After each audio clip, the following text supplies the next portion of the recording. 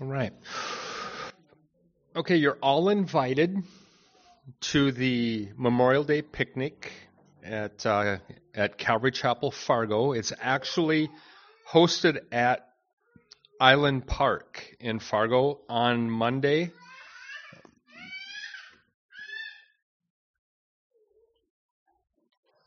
That's it? Just wanted a drink? I hope so. All right. On Monday, my birthday, April May 30th. It's my birthday. We're covering up the birthday party with a Memorial Day picnic. Yeah. So this is all you'll hear about it. There will be nothing said about it that day. Okay? Yeah, whatever. Got it? So Monday, May 30th, 11 a.m. we start, and there will be hamburgers and hot dogs.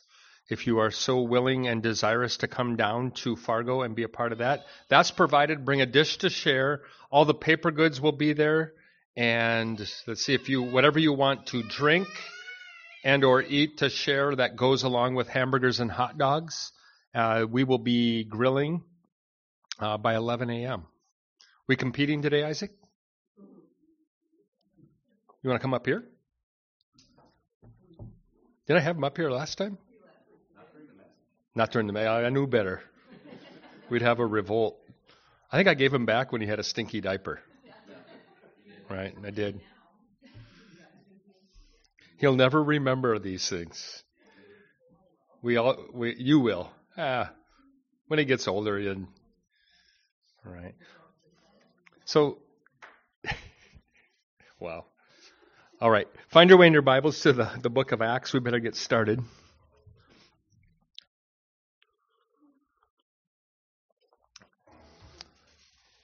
Page 1414, Abby. Hear all the 14s in there? 1414. You're 1407? Must be the NASB. Uh-huh. 1255. Yeah, you must have a small print. You must be young. 1160. All right. 1414? All right. Let's pray. Heavenly Father, we thank you tonight for the Word of God. Thank you for the history and the record, what you gave in the book of Acts, for us to know the certainty of the working of your Holy Spirit, continuing the works of Jesus through your church. Lord, we glorify you, honor you as we study tonight. We pray that your Holy Spirit would teach, instruct. We would come through the study with an understanding, a greater understanding of you and a love for you in our day, for the things that you desire us to live out, that the history would reveal unto us your will, your desire for your church. And this we pray in Jesus' name, amen.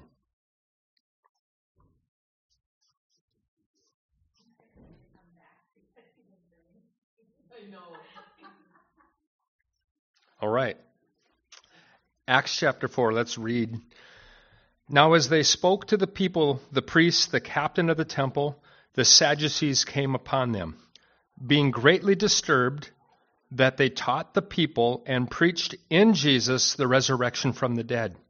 And they laid hands on them, put them in custody until the next day, for it was already evening. However, many of those who heard the word believed, and the number of men came to be about 5,000.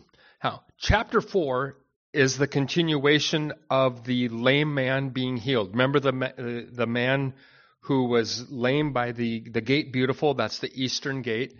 And at that place where Peter and John had gone up to the temple to pray.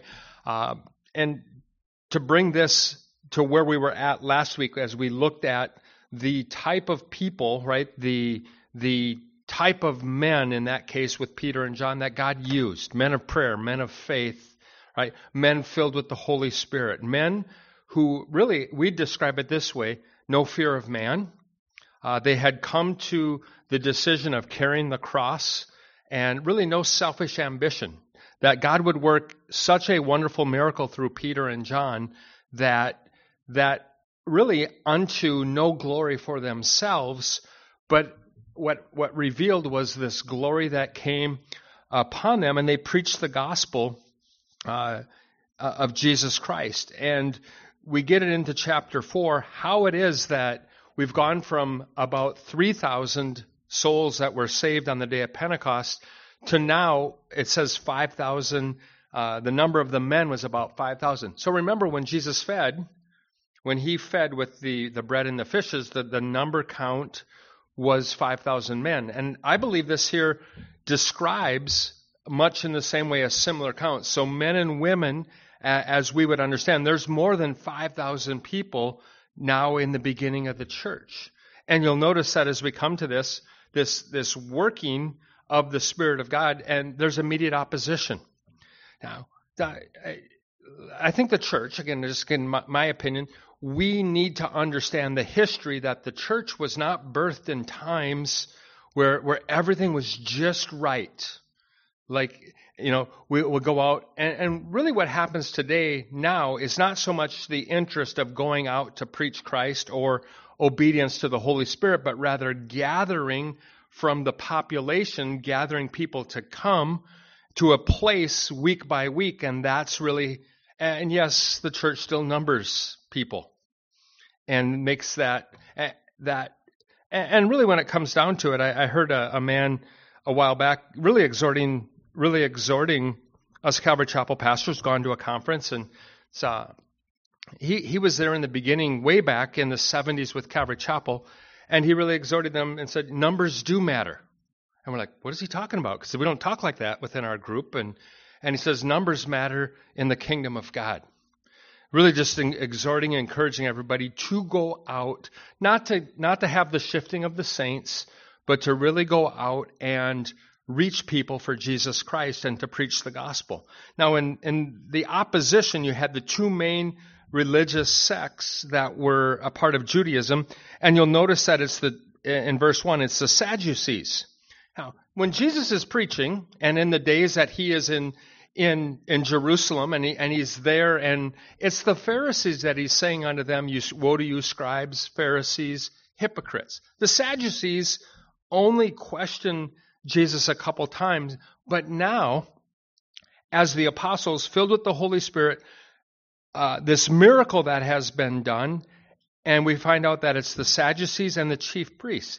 It's worthy of note to understand that it was primarily the chief priests, right? They were Sadducees. They did not believe in spirits, angels, or the resurrection.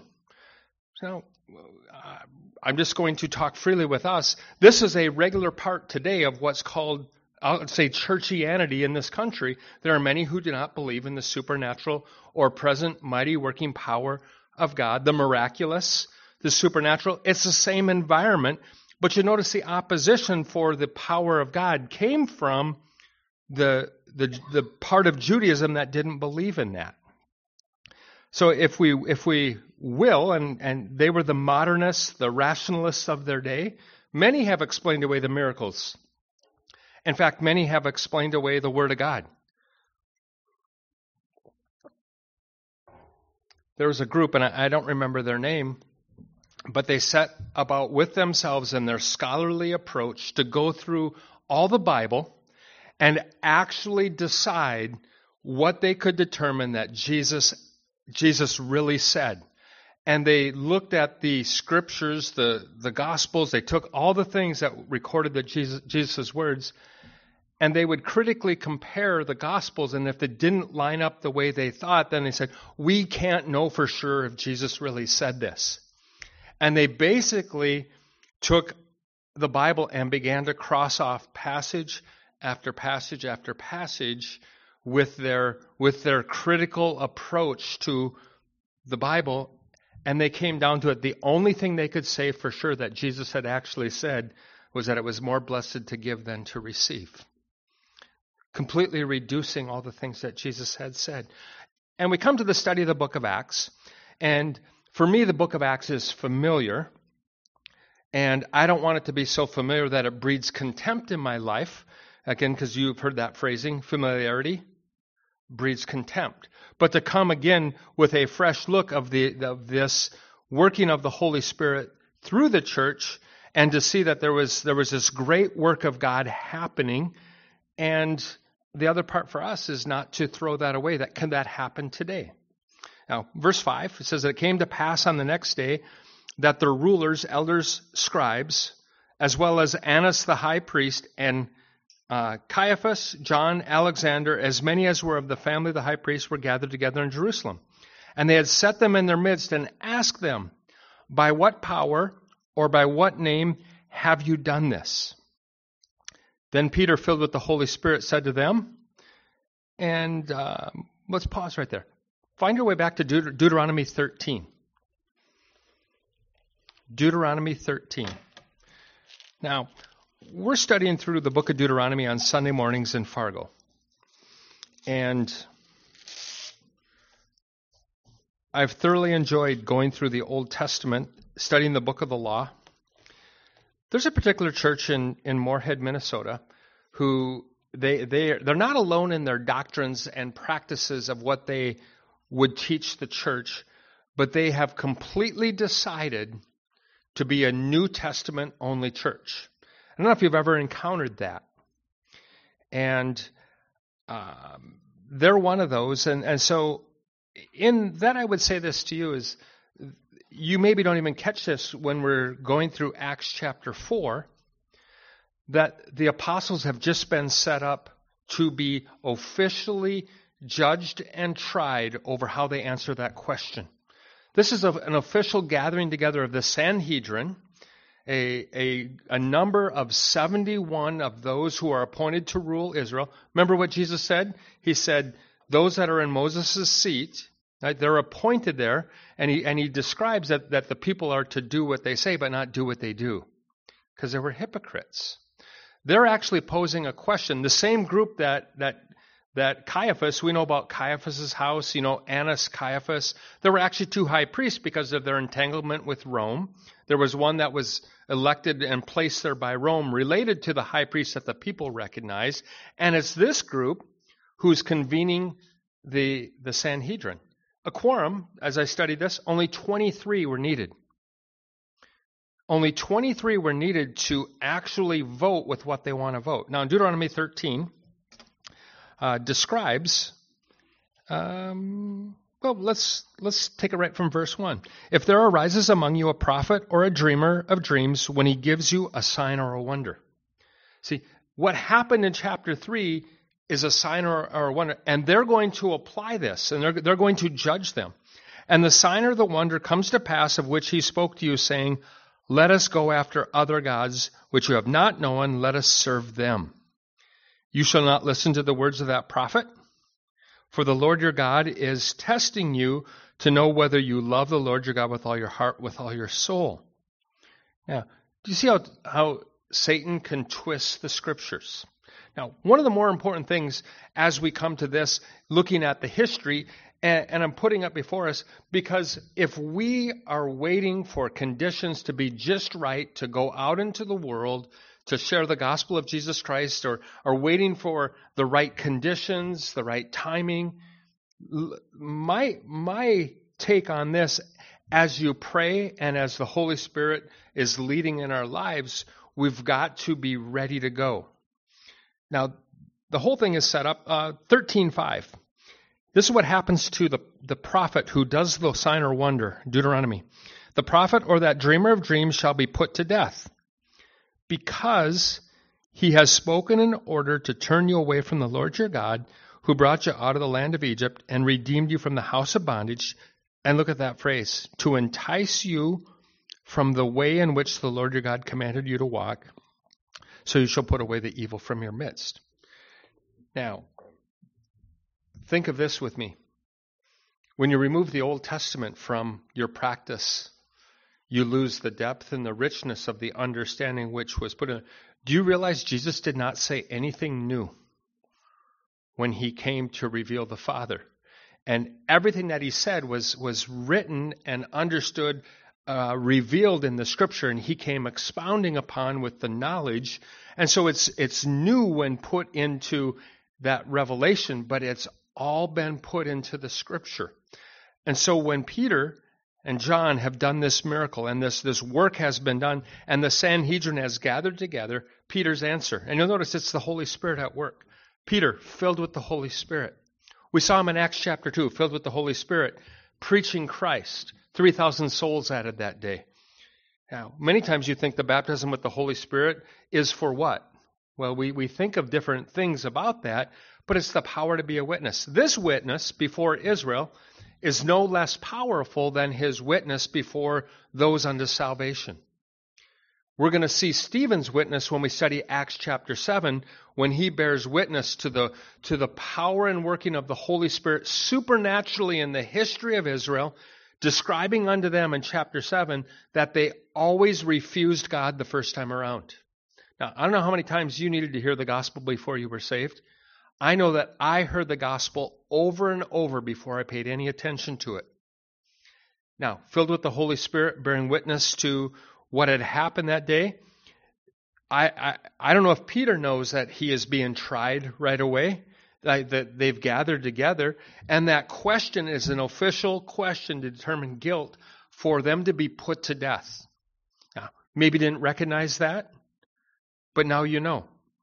And in the answer, filled with the Holy Spirit, he addresses Israel, rulers of the people and elders of Israel. If this day we are judged for a good deed done to a helpless man, by what means he has been made well, let it be known to you all and to all the people of Israel that by the name of Jesus Christ of Nazareth, whom you crucified, whom God raised from the dead, by him this man stands here before you whole. As I pause there and let's be straight up honest. There's nothing more exciting in all the things in life than to be filled with the Holy Spirit, led by the Spirit, and used by the Spirit. I didn't know what that was like until we began to go out with the intent of sharing the gospel. And we would go to, we picked the worst park neighborhood that we knew of 25 years ago in Moorhead, and it was Romkey Park. I think, didn't Chris live? Did his mom get his apartment right there by when he went to school? Did you know you put him in the drug neighborhood when you... No, I did not. It was the only place on the wild dog. See? There you go. So he was right on the edge of one of the worst neighborhoods in Minnesota. So when we started, like, hey, we're going to reach people for Jesus, that's the park we went to. Now, we didn't find Chris there, but there were always people outside. And we began to share, and we started doing things, and as we went, every Friday, Nick went with us, so it usually was our kids, me and Tanya, and Nick was along with us. And some of you I don't know if any of you even know who Nick is. And we would go out, and he would grab his soccer ball, and we would take the soccer ball out and just begin to play soccer with the kids that were in the park. And then we'd bring the grill down, and we started grilling food. And we started then sharing the love of Jesus Christ with the kids. And the kids would come and take food, and they'd take food back to their parents. You know, and so we had some, in the summer, we had some families that were from Texas who were up working the fields. This is quite a few years ago. And then we would have, we had a couple of crack addicts, right, start to come out from time to time. And then we did this event what we called God's Not Broke. We did a couple of those where we did a reverse garage sale. And in all that, what's a reverse garage sale? Some people showed up, brought stuff thinking that they could give us their stuff. That's not the point of a garage sale, not that reverse. What it was is everything in that we were giving away, the clothing, items, things like that, we had gathered a bunch of stuff together, and we were giving those items away. And when people would leave with the items, we would pay them $1 and share the love of Jesus Christ with them.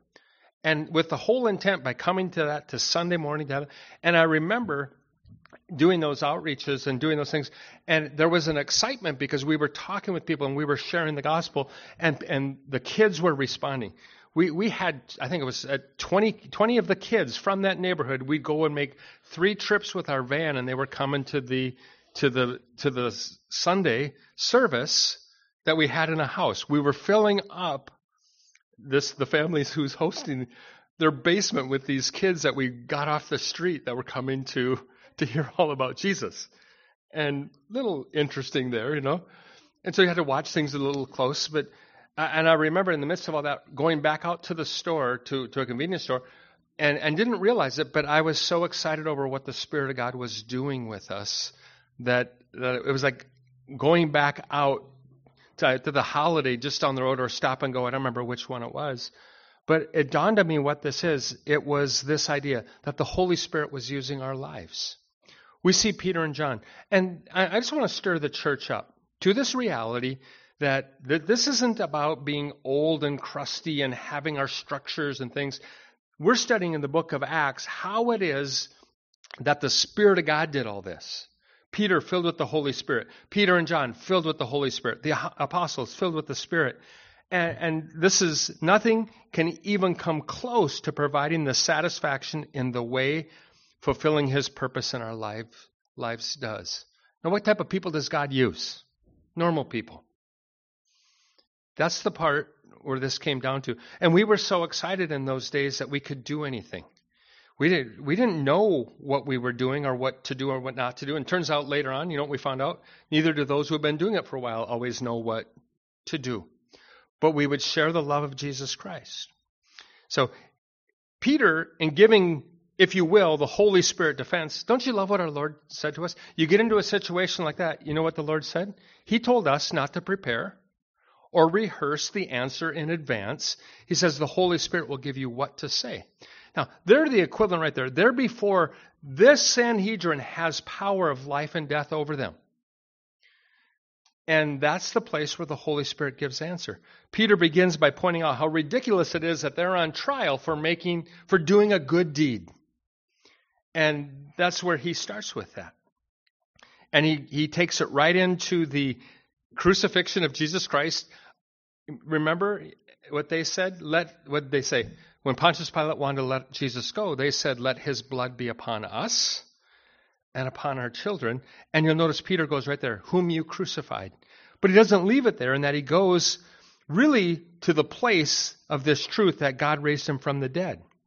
Now where he goes next in 11 and 12, he says, this stone, which was rejected by you builders, has become the chief cornerstone.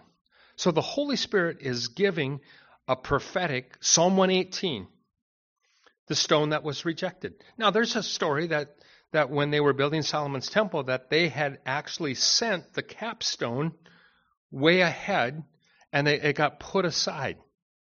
And when they called for the quarry, like, where's the final stone to be put in place? They said, we sent it almost at the beginning of the project. We knew where this was ending, because there was no tool, no sound of building on the temple in Solomon's day.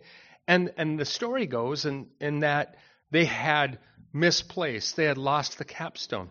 And here are the references of the cornerstone. And Jesus is both the cornerstone and the capstone, the beginning and the end.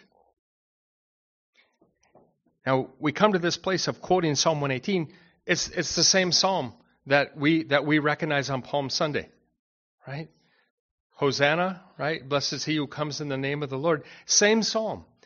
And you'll notice he's personalizing that they had rejected it. Now, we don't even have to come up with, if you will, we don't even have to come up with our things that we have to make claims about Jesus Christ. Let the Scripture make the claim. And that's what he did. He says, nor is there salvation in any other. Acts 4:12. There is salvation in no other name. There is no other name given under heaven among men by which we must be saved.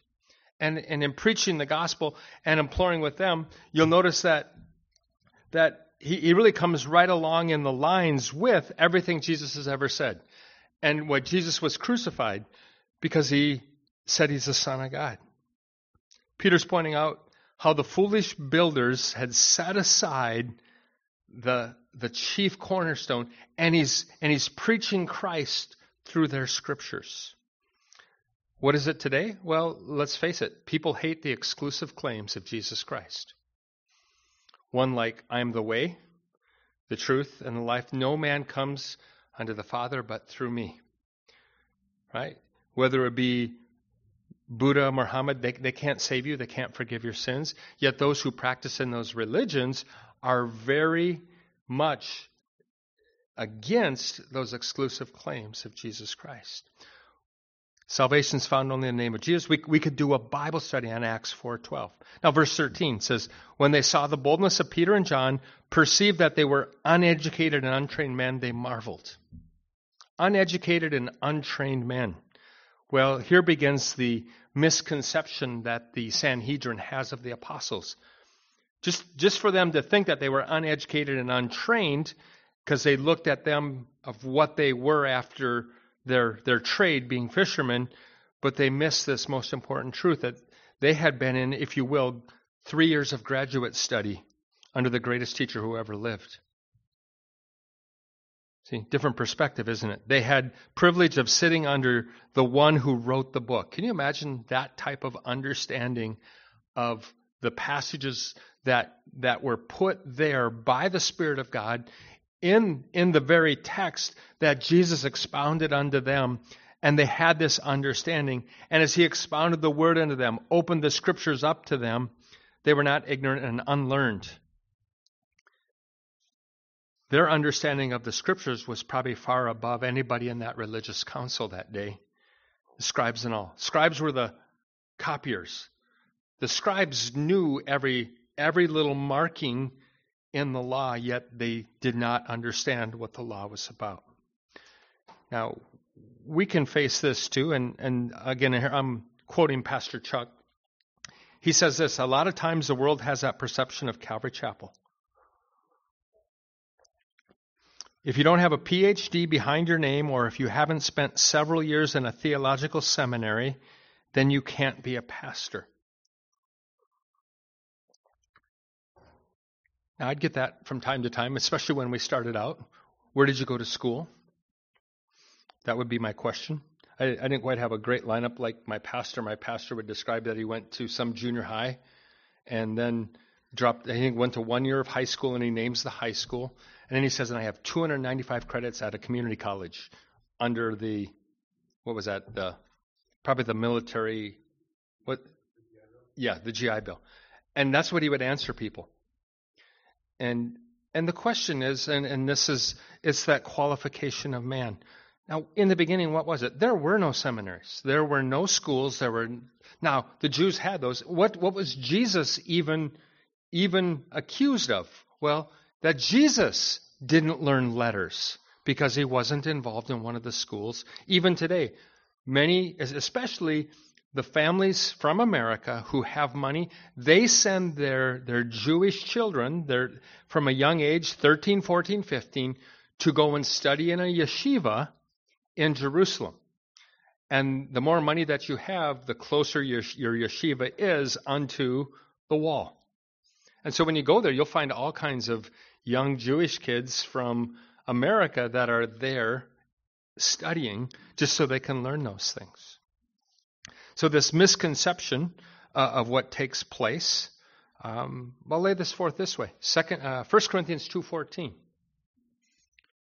1 Corinthians 2:14 says, the natural man does not receive the things of the Spirit of God, for they are foolishness to him, nor can he know them because they are spiritually discerned.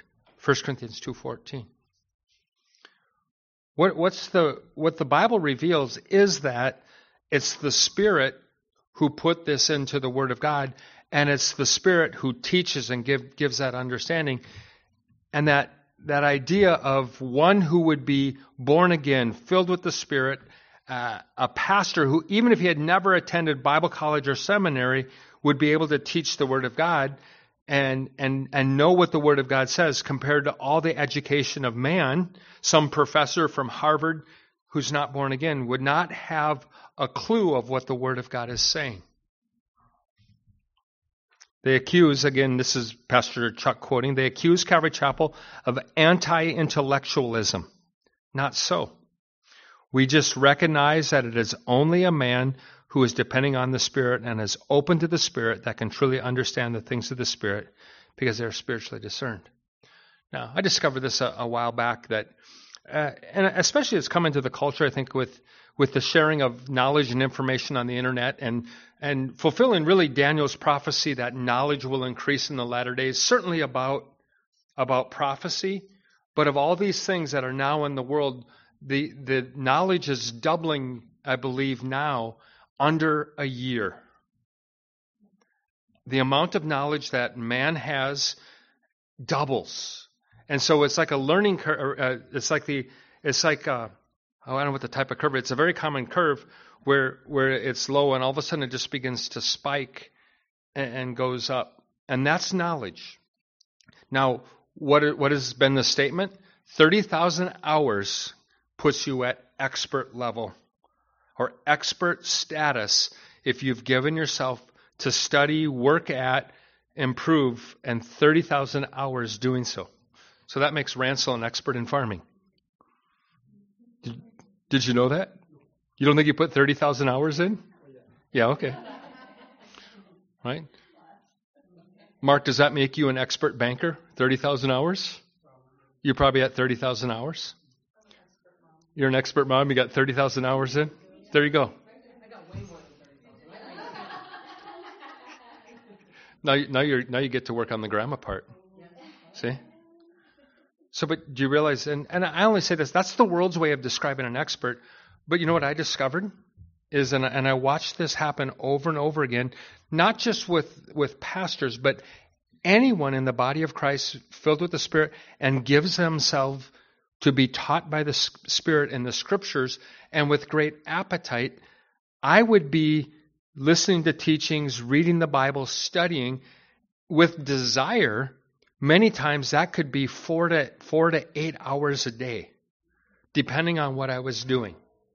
And I didn't know that was not a normal activity that Christians did. I got saved. I found the teaching of the Word of God, and it was Spirit-filled teaching, and the Spirit was teaching the Bible to me. And again, that word anti-intellectual, no, it's with intellect because there's very much a desire. What do these words mean? What's the grammar? What's the content? What's the context? What's the Spirit doing? And then this thing began to happen, comparing this part of the Bible with the other part of the Bible and the Spirit comparing the two. And that's exactly what 1 Corinthians is about, comparing spiritual with spiritual. Now, their first misconception was that they were untrained and uneducated. Really, they just were not a part of the system. Now, my encouragement to us is, what type of people does God use? Well, Paul tells the church, and he says, not many mighty after the flesh, not many noble, not many wise. God uses people in that way to confound the wise, to when people look at this and they say, well, how does this person know this truth? But you'll notice in verse 13, as we get rolling here, they realized they had been with Jesus. Now, Pastor Chuck calls this their second misconception. And maybe you've heard it. They're phrasing it in the past tense. They had been with Jesus, but they really had not been with Jesus. They were actually with him. Present tense. And this is the key. What did Jesus say? I will not leave you as orphans. Or you read it out of the King James. I will not leave you comfortless. I will come to you.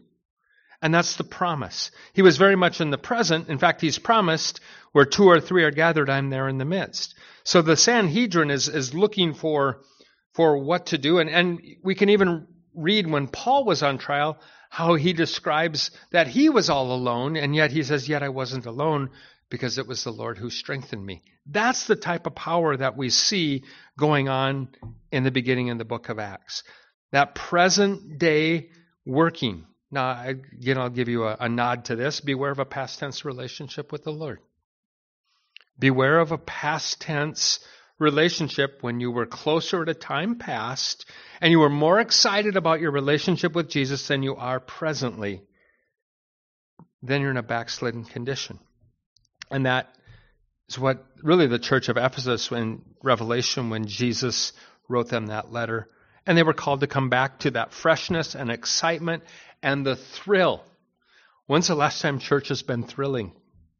Okay. You see that as we gather in the Spirit and then serve, we were certainly excited 25 years ago when we would be out at Romkey Park. And I remember praying, the first time I prayed with somebody to receive Jesus. You know how excited I was? I was more excited than they were that they had believed and received. But we should never lose that excitement. And I never wanted to be one of those Christians who, after years of studying the Bible, when someone came to something in the Bible that the Holy Spirit taught them, and they were so excited about what they found in the Bible, that I would turn to them and look at, I knew that 20 years ago. I never wanted to do that to them. So you know what I do whenever anybody finds something in the Bible that they're all excited about? I'm like, that is awesome. Tell me more. Tell me more. What's the Lord showing you? And that by far is that excitement over and over, not just in the relationship with the Lord, but to see Him doing that.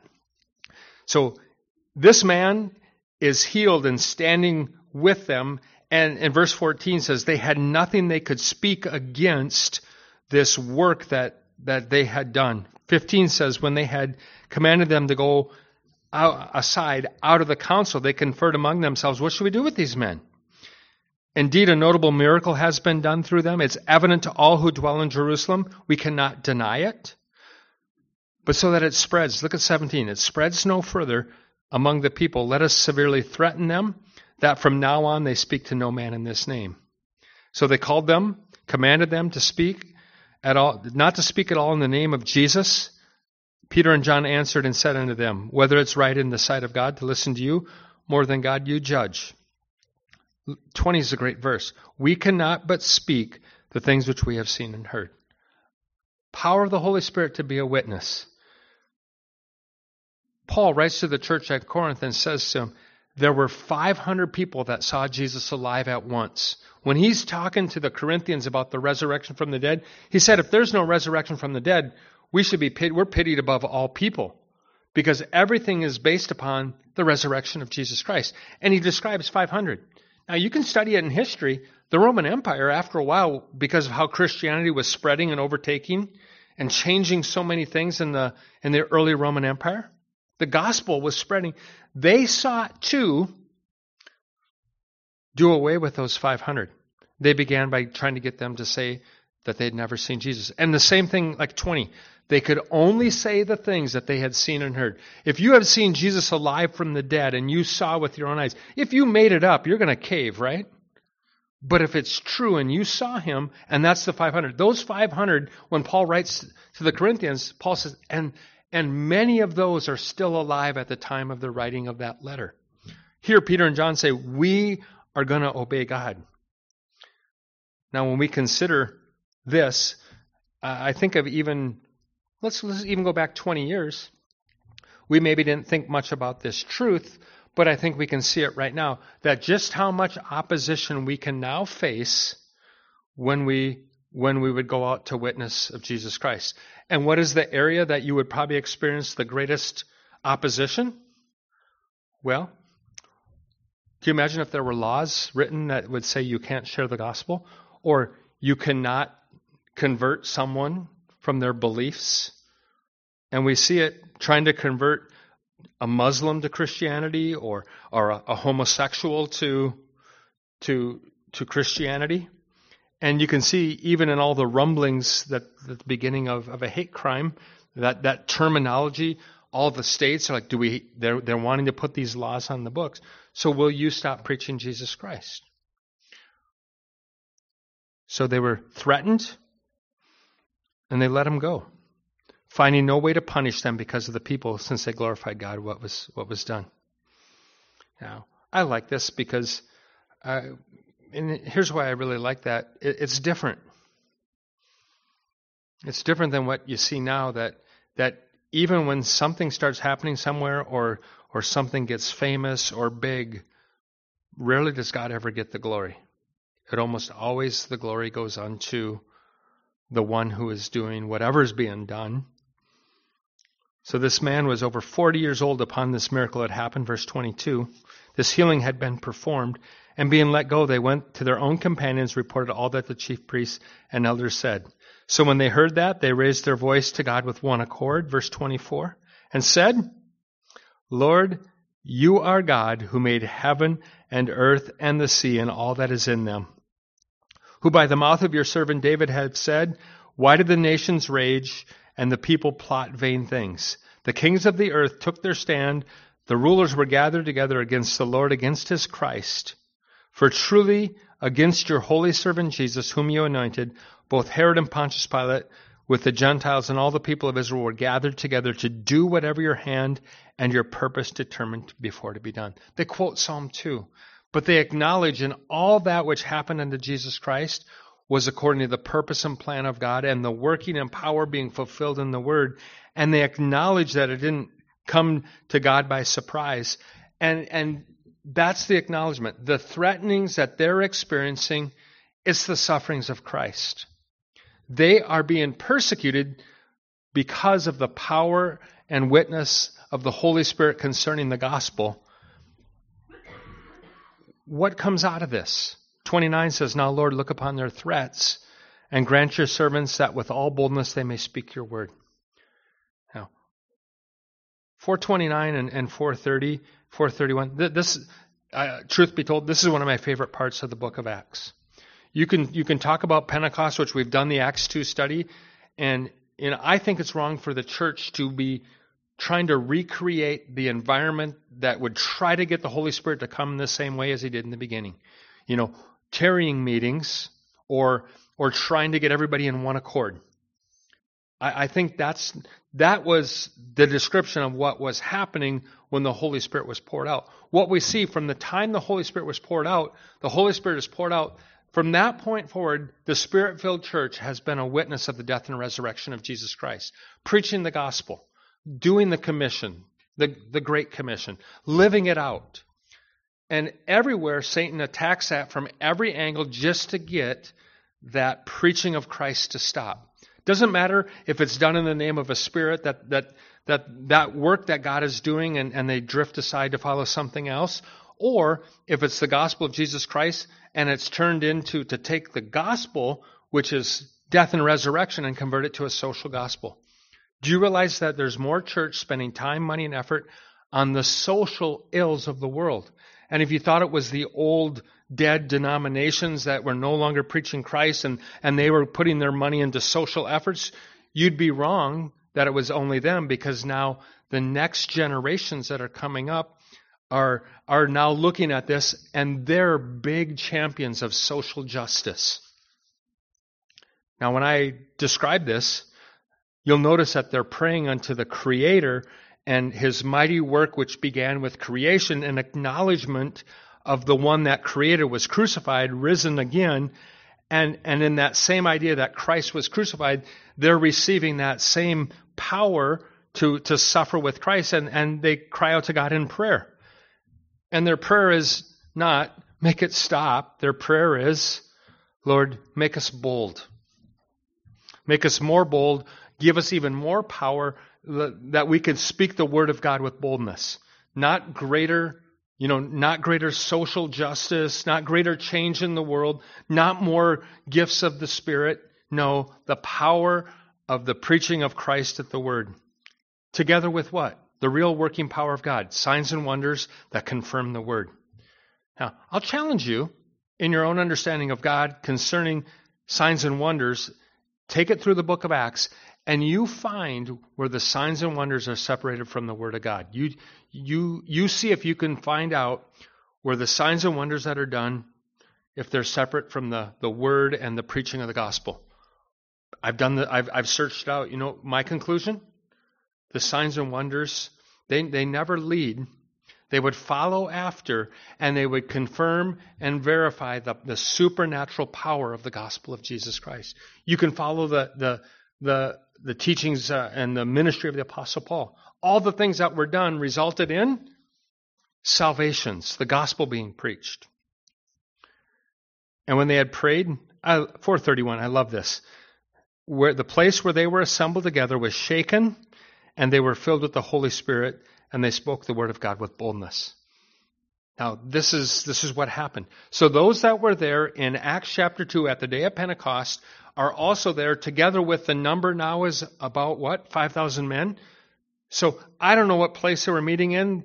The scholars look at this and they believe that their meetings would have been in the temple, some of the upper rooms of the temple. And the place where they're assembled together, and they're all filled with the Holy Spirit again, and they spoke the word of God with boldness. Now, that, for me, would be one of the workings that we would long for and desire in the outpouring of the Holy Spirit upon our lives, would be the boldness. It's pretty easy to sit at home and criticize, right? Pretty easy to be an armchair quarterback on Monday morning saying, well, why didn't he play better yesterday? But when you roll up your sleeves and say, Lord, here I am. Now, this is where this stirs up. And for us, it began 25 years ago when we began to do all this. And we found out about Calvary Chapel. We found out that Calvary Chapel was, there was going to be a Calvary Chapel in North Dakota, Minnesota, right there, Moorhead, Fargo. And he said, why do we care about that? Well, here's what happened. When we turned to follow the Lord, I talked with my brother. He was going to a Calvary Chapel out on the East Coast, and he started sending me the Word of God, tapes from his pastor. I still have tapes from my pastor and from his pastor that go all the way back 25 years ago, cassette tapes. And I would listen to those, and what was happening, the Word of God was being spoke, and it stirred us up to live our lives.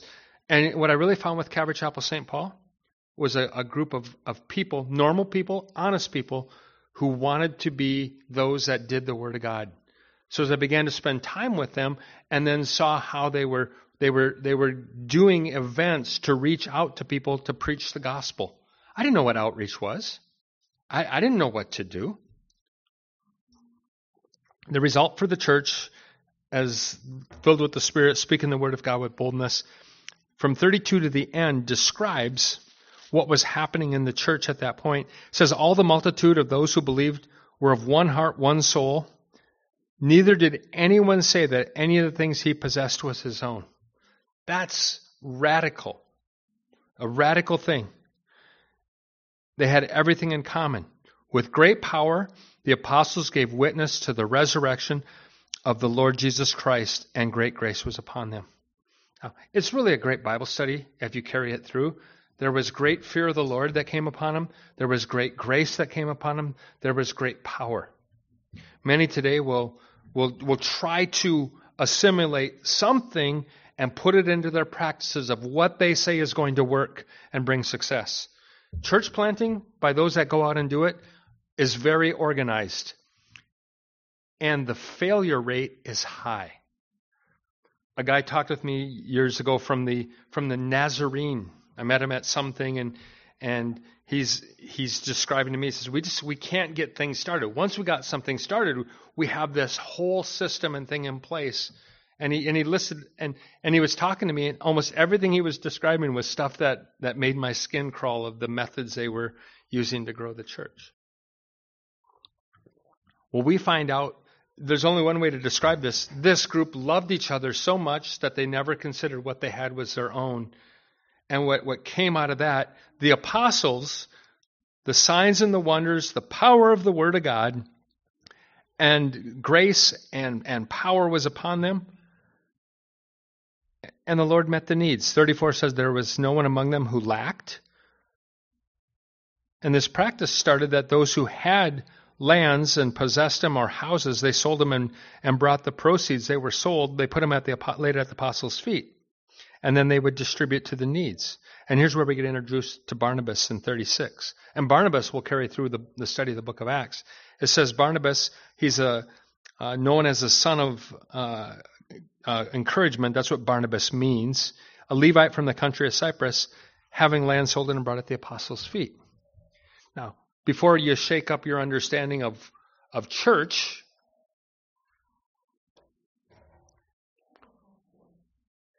Mama. Is Mommy hear him?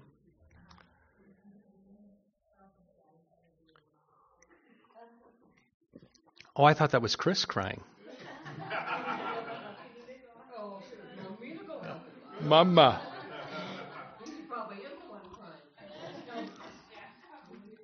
Help. Help. That's great. Well, let's record it. He can listen to it. Or I have to take it out. So here's what I leave you with. Before you shake up everything and say, well, we too as church need to pool all of our funds together. We need to bring everything in common, and that's the way church is to be lived. You carry this through, and we will into next week. It's in this very area where those that were giving all, that the very first hypocrisy comes in with Ananias and Sapphira. and corrupt that whole thing. And God judges them, but the work of God doesn't stop. The instructions as the Apostle Paul took out the gospel and he writes it to the Thessalonians, he says, seek to lead a quiet life, mind your own business, work with your own hands that you may meet your own needs and the needs of others. There was never going to be that this was setting up in the world a Christian commune, that was the model for church. In fact, when we get to Acts 5, we have Ananias and Sapphira. Acts 6, you have a problem with the distribution. Slighted. So don't think church problems are new. What church and that you're showing favoritism to this? It's always been that way. But out of this, what do we take with us? I remind you of Acts 2:42. They gave themselves in the beginning to the apostles' doctrine, the breaking of bread, prayers, and fellowship. All the other things that were going on were additional, and they're not directed that says they had to be, but faithful to the record is the book of Acts to record the history. And maybe it's good for all of us at one point in our lives in our relationship with the Lord to experience the love of God that is that thick, if you will, where there's a genuine laying down of life for one another. When a need does arise in the church, and the church gathers around that person and meets the need. I love the testimonies of those that many times the very need that was in the room could be more than satisfied just by everybody in church pulling out a few of the dollar bills that they had in their pocket and to minister. That type of love that was that thick, and it really comes down to this. And I'll leave you with this. Fellowship is a very important thing. Koinonia. This describes the closeness of the community, right? The communion, the sharing. That's the koinonia. We call that time of fellowship where we talk with one another, 10 minutes between the worship and the study. But what we're really talking about is the body of Christ truly sharing, caring, meeting needs, and doing all those things with one another. Now, it takes effort, doesn't it? It takes effort to actually interact that way. So, that's it. Right? Let's pray. Lord, we thank you for the study of the book of Acts. We thank you for... Is it a silver alert?